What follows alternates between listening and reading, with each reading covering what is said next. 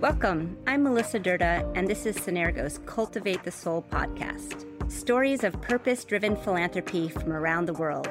Over this series, we explore together the intersection of contemplative practices, spirituality, philanthropy, and social impact. Join us as we dive into the personal journey of each guest and what they have discovered about the role of inner work on one's capacity to change the world. To learn more about each of our guests and view the full episode list, please visit synergos.org/podcast. Hi, I'm Scott Kriens, one of the co-creators of the 1440 Multiversity and a director of the 1440 Foundation. I guess I would say that I cultivate my soul, if possible, by stopping all the stories I tell myself about how I've already done that and starting over on the question. Today we are joined by Scott Kriens, co-creator of 1440 Multiversity. In 2010, Scott and his wife Joni launched 1440 Foundation, a grant-making organization committed to the cultivation of truly real and connected relationships with self and others as a basis for living well. The work of the foundation led them to launch 1440 Multiversity, a 21st century learning destination in the California redwoods of Santa Cruz County. 1440 helps people and groups interested in finding their own unique connection to meaning. You can find Scott's full bio on the podcast website. So Scott, thanks so much for coming on the podcast. Nice to be here, Melissa. Thanks for having me. So I'd like to get us started by asking you to tell us a story or a memory from your life that helped you understand what matters. That's a perfect question because it's exactly the question that I asked myself now 20 years ago when my father passed away. And I had this, sometimes I call it a confrontation with mortality. And the question, what matters, is exactly the one that came up. And I don't claim to know the answer, but I've got 20 years of time into the question. And I used to think before that moment that what mattered was largely what was outside and around me. And afterwards, I dove inside and thought, what matters is what's actually inside of me or inside of all of us. The more up-to-the-date opinion I have is that actually what matters is the space between us. Yes, we all have our own story and our own history, but the space between us where the energy of coexisting is cultivated is where the learning and the discovery is to be found. I think it's easy to dive deep into oneself and then never come back. And I'm not critical of anybody who's done that, but for me, I think there's more energy and more life and more learning to be found in that space between. What matters is the space between us and what we contribute to relationship with one another and with nature and with the world we live in. And so that's what matters to me, is that space. Beautiful. And you would say that it's been since your father's death 20 years ago that you've come to that place of knowing that for yourself?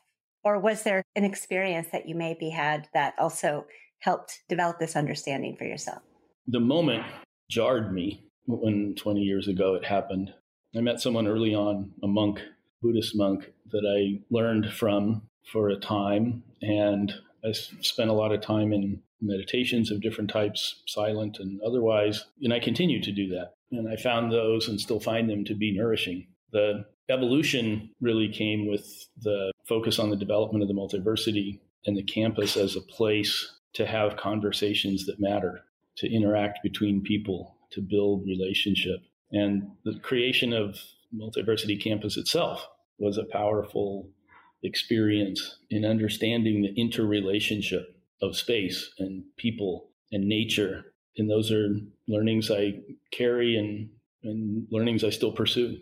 So with this podcast series, we're looking at who we are and how we nurture ourselves and how that connects to the change that we're seeking to make or that we're making in the world. So before we get into Multiversity and the work that you're doing there, I'd like to invite you to share a little bit more about yourself around where your personal passions may lie and what you do to nurture yourself.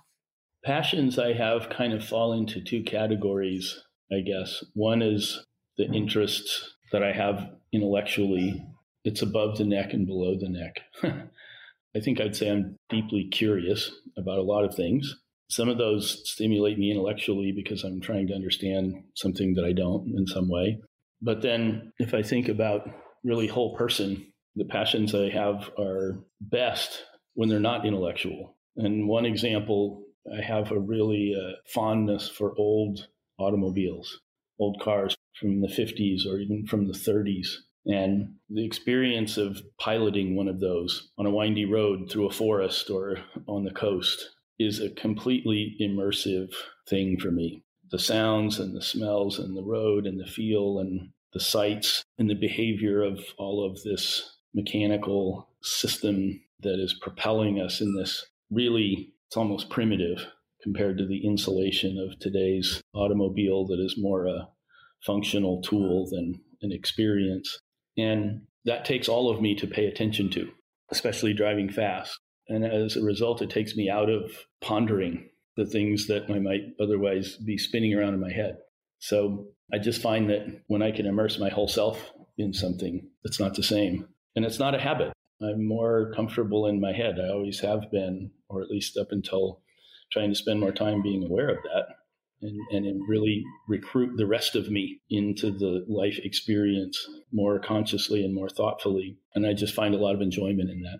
That's beautiful. I can picture you on the coastal highway in one of these cars. I almost pictured you in a convertible. So I don't know if that's part of the experience or not. That's a very good guess, Melissa. Probably 80% of the time, that's true. It's one of the beauties of living in California. Having the top down is usually the right choice. And the open air is like nothing else. So you would usually find the top down on these cars. Beautiful. That allows you, as you say, to have the whole person experience. So tell me about your foundation, about 1440 Foundation. What inspired that? What are you doing through that work? The foundation began in 2010, and it really started out as a project to support learning for children, what's called social and emotional learning. And it was trying to teach or offer curriculum for kids to learn about the rest of themselves. And we spend a lot of time in science and math and English, and we spend very little time on the rest of the self, the inside of the self, the emotional, relational, social self. And that's what this curriculum and material is about. So the first 3 years of the foundation were really spent mostly in the education world for kids. And then the opportunity to expand the scope of that into Multiversity, to actually create a place for relationships to be curated and cultivated and developed, became the foundation's stance in the physical world. It wasn't just about thinking about these things. It was a place that held you in order to make it possible. And I can talk separately about the Multiversity and its aspirations. The foundation today is also involved in supporting care delivery in the cancer and the medical worlds, and it's really an outgrowth of the same belief, which is relationships determine health. One of the principal sources of suffering is the caregivers who are suffering in trying to provide care even before COVID and burning out, and in some cases depressed and dysfunctional and even suicidal in trying to maintain their role as caregivers for all of us. So the foundation today is also very actively involved in programs to deal with grief and depression and moral injury and stress in the healthcare field and serving doctors and nurses. At its core, it still has to do with relationship. And in that case, it's relationship with self and relationship with the people in your field of care. But it's another version of trying to build a healthier relationship. And oftentimes, one of the healthiest components of a relationship is that you're able to ask for help and admit a struggle or a need. And that's one of the things caregivers aren't very good at, for example. So trying to help them both acknowledge that and then work on it. So the foundation is many faceted, but it really all comes back to the same core belief, which is healthier, more connected relationships make a bigger difference in a positive way in the lives that we all lead. Thank you for sharing that. How is moving it then to the space, creating the space for this? How has that been in terms of a shift, and what have you seen in terms of impact? The creation of the Multiversity as an outgrowth of this commitment to relationship was a very organic thing. Having now built it and operated it for the last almost 7 years now, 6.5 years, it'd be easy to rewrite the story as if we had a clear vision from the start, but that wouldn't be true. At the start, we were just trying to build this kind of a sanctuary in a redwood forest. And we came across this 1,000-year-old redwood forest that's 20 minutes from our home here in Silicon Valley. It was available. It was a school that had been shut down. So we bought it and we built it over the next 5 years. But in its evolution, the understanding that it's given us is to have healthy, strong relationships requires intimacy. I actually think intimacy is what we all crave in life more than anything. Not necessarily with another person. It could be with an automobile. It could be with a redwood tree. It's certainly with one's own self. Really honest, intimate connection. Well, what does it take to bring intimacy into relationship? It takes vulnerability. We have to be vulnerable in order to be open, in order to allow someone in. What makes vulnerability possible? Safety. And so what we've evolved to understand Multiversity's purpose is not because we designed it for this, but it's informed us along the way as we've built it and used it, is that the campus is a setting where what we commit to is holding safe space for people with deep, we call it deep hospitality, deep care. And in a deeply held, safe space, whether people come there to work on a relationship with a significant other, with a child, with self, with a team in a professional setting, the relationship types are all kinds. That's why we call it Multiversity. It's multiple doors into the same room. You could walk through the door of a personal or a professional or an individual relationship. But if we create a deeply caring, safe space, then people can relax into that space. And it's easier to then open up. And if that's shared, then that is a breeding ground for intimacy. And with intimacy comes the opportunity to build bonded relationship and connection and understanding in a deeper way, which hopefully then one can take back out into the world and share and live from. And that stronger relationship makes arguably anything and everything else possible. So the Multiversity became a place that was necessary to have, and I guess this kind of goes back to your first question you asked. It's a place to have a whole body experience. It's not an intellectual experience on a couch or in a conversation only. It's held in the redwood forest. It's fed with organic food as medicine, with care delivered by example from people that care deeply about you having an experience while you're there. It's recruiting the whole body, recruiting the whole person into the relationship experience. And it's just a much stronger, more powerful offering than lecturing or reading or talking about it. That's beautiful. So with Synergos, we came to 1440 Multiversity in 2017. We gathered a group of funders of mindfulness and spirituality. We had 70 participants. So I have experienced your space at that time, which was really beautiful, connecting to nature and the beautiful space that you've created there. So tell us a little bit about who goes there. How do they use the space that you've created? Thank you for the compliment and for being there. You were among the earlier attendees in the history of the place. We'd only opened in May of that year, and you were there later the same year. So there's a couple of different examples of types of groups and people that come. One, as I mentioned, are the healthcare workers. We've hosted now about 3,500 or so different nurses and doctors.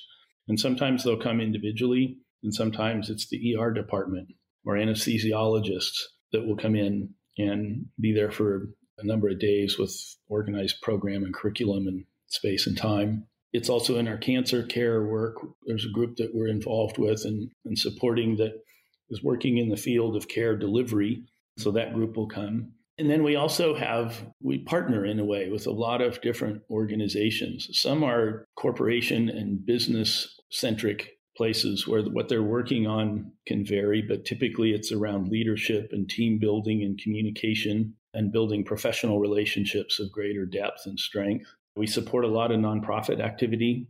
So we have nonprofits that come and in that teaching or that hosting that we do, oftentimes groups provide their own content and curriculum and so forth. But the nonprofit world is a very difficult space to live in because you're perpetually resource constrained and challenged with trying to do more than is realistic with less than you should have. And that is another source of strain and stress and burnout. And it can be nonprofit organizations. We host several of those.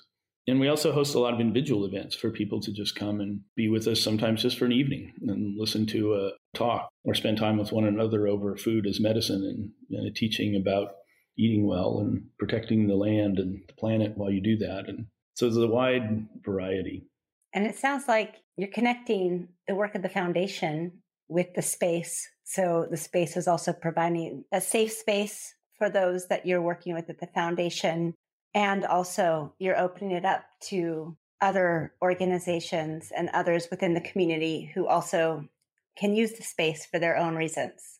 Is that correct? It's true when there is alignment of purpose. And so for us, our mission is creating hope for living well. And so, for example, if somebody wants to come and work on stronger teams and relationship and connection, and that's an alignment. But if somebody's coming or proposes to come and they want to have a budget meeting or a product planning meeting or a business meeting of some kind without some other interrelational intent, that's not what we do. So there's a cross section, even when we're hosting the activities of others. And usually it's an integrated thing where they will come with a curriculum and a content. And we also have classes and offerings around some of the same team building and leadership skills. We run our own leadership programs where we teach and people attend. So it's a mix, but it does have to have a mission alignment. Wonderful. Now you've already had the space for several years now. Where do you see it moving in the future? Well, one of the most exciting developments before it connected to 1440 is in this area of psychedelic assisted therapy. And it's, in some ways, I actually think it's unfortunate that the term leads with psychedelic, the medicine or the plant. It's really about altering one's consciousness in order to inquire about our stories that we tell ourselves and whether they're really true and what could be different and how we really desire to evolve and what gets in our way. So this whole field of, I'll call it more generically, altered state therapy is really about creating a proper setting for someone to have an experience, focusing on mindset that one might bring into that experience. Then you have in the center of it all, could be a psychedelic experience with a medicine or with a plant, or it could simply be breath work. There's a number of altering techniques that don't have anything to do with medicine, but it's about taking one's narrative and putting it on hold and being able in that calm, clear state without all the stories that we tell ourselves to ask in whatever way is relevant for each person. It's a very individual thing. Where am I and where do I want to be and how am I feeling about where I'm now? And oftentimes these experiences don't go the way one designs or hopes.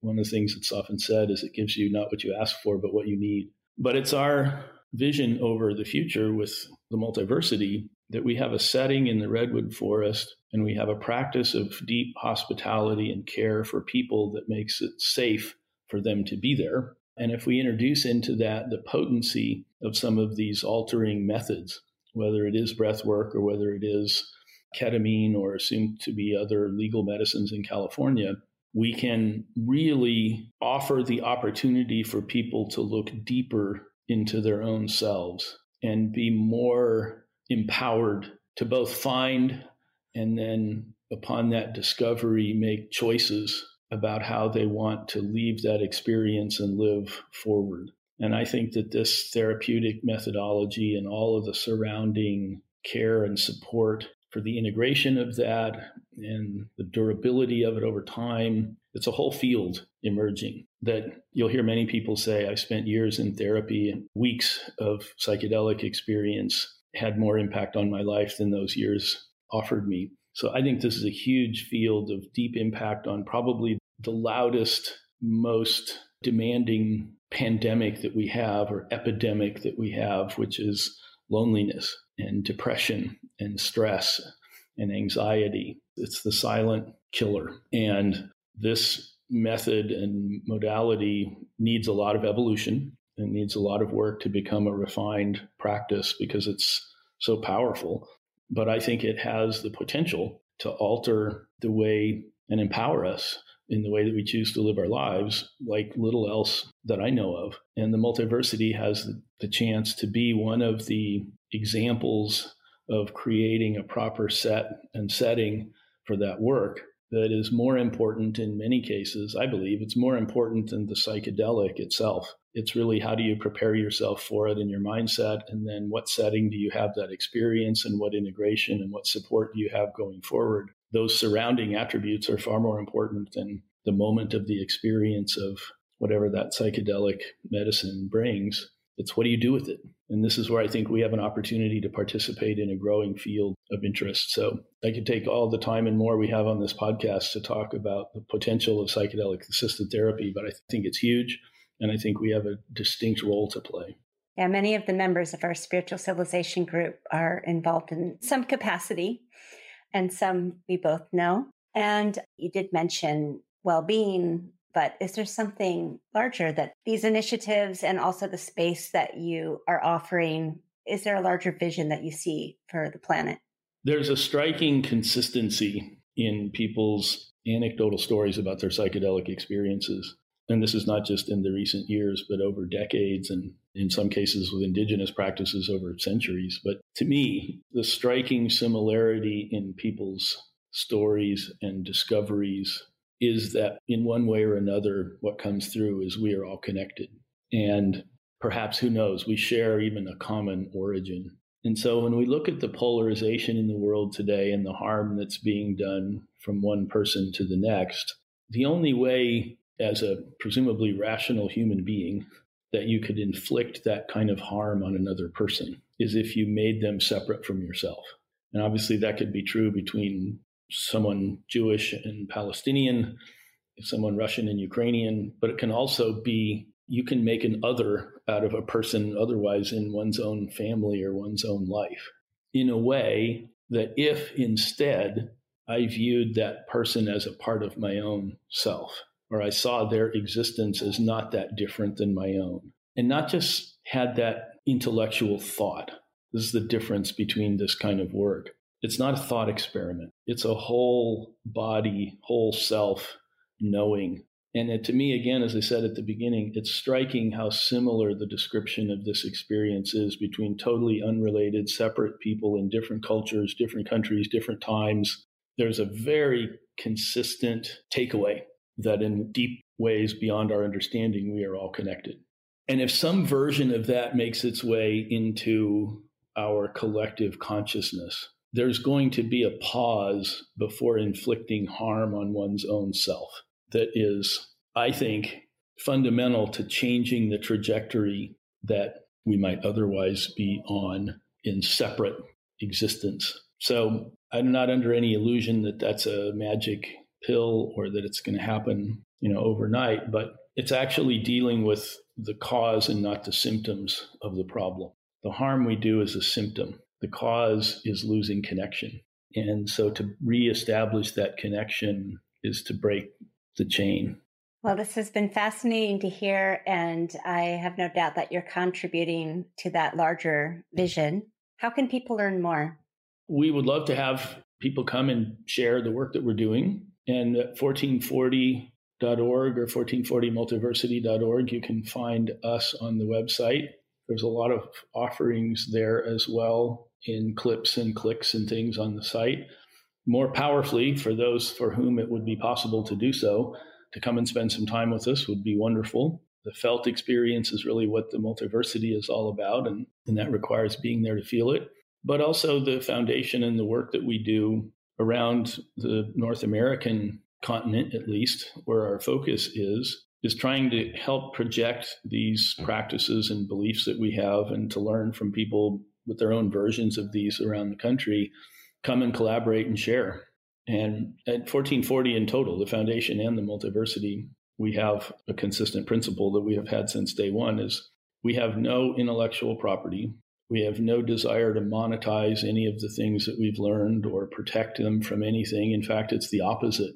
Our goal is to democratize and share everything that we can and that we find, whether it's in the psychedelic assisted therapy field and learnings about set and setting to optimize that, or in the healthcare world and trying to help the medical professionals that we all rely on be healthier themselves, or any of the many other interests that both Foundation and Multiversity have in this area, building stronger connections in the world and creating hope. So if any of that is of any interest, please reach out and find us at, as I say, 1440.org or 1440multiversity.org, and let us know how your passions might intersect, or whether what we're doing sounds like it might be of any interest to the pursuits in your world. And let's see if there's an opportunity to relate to one another.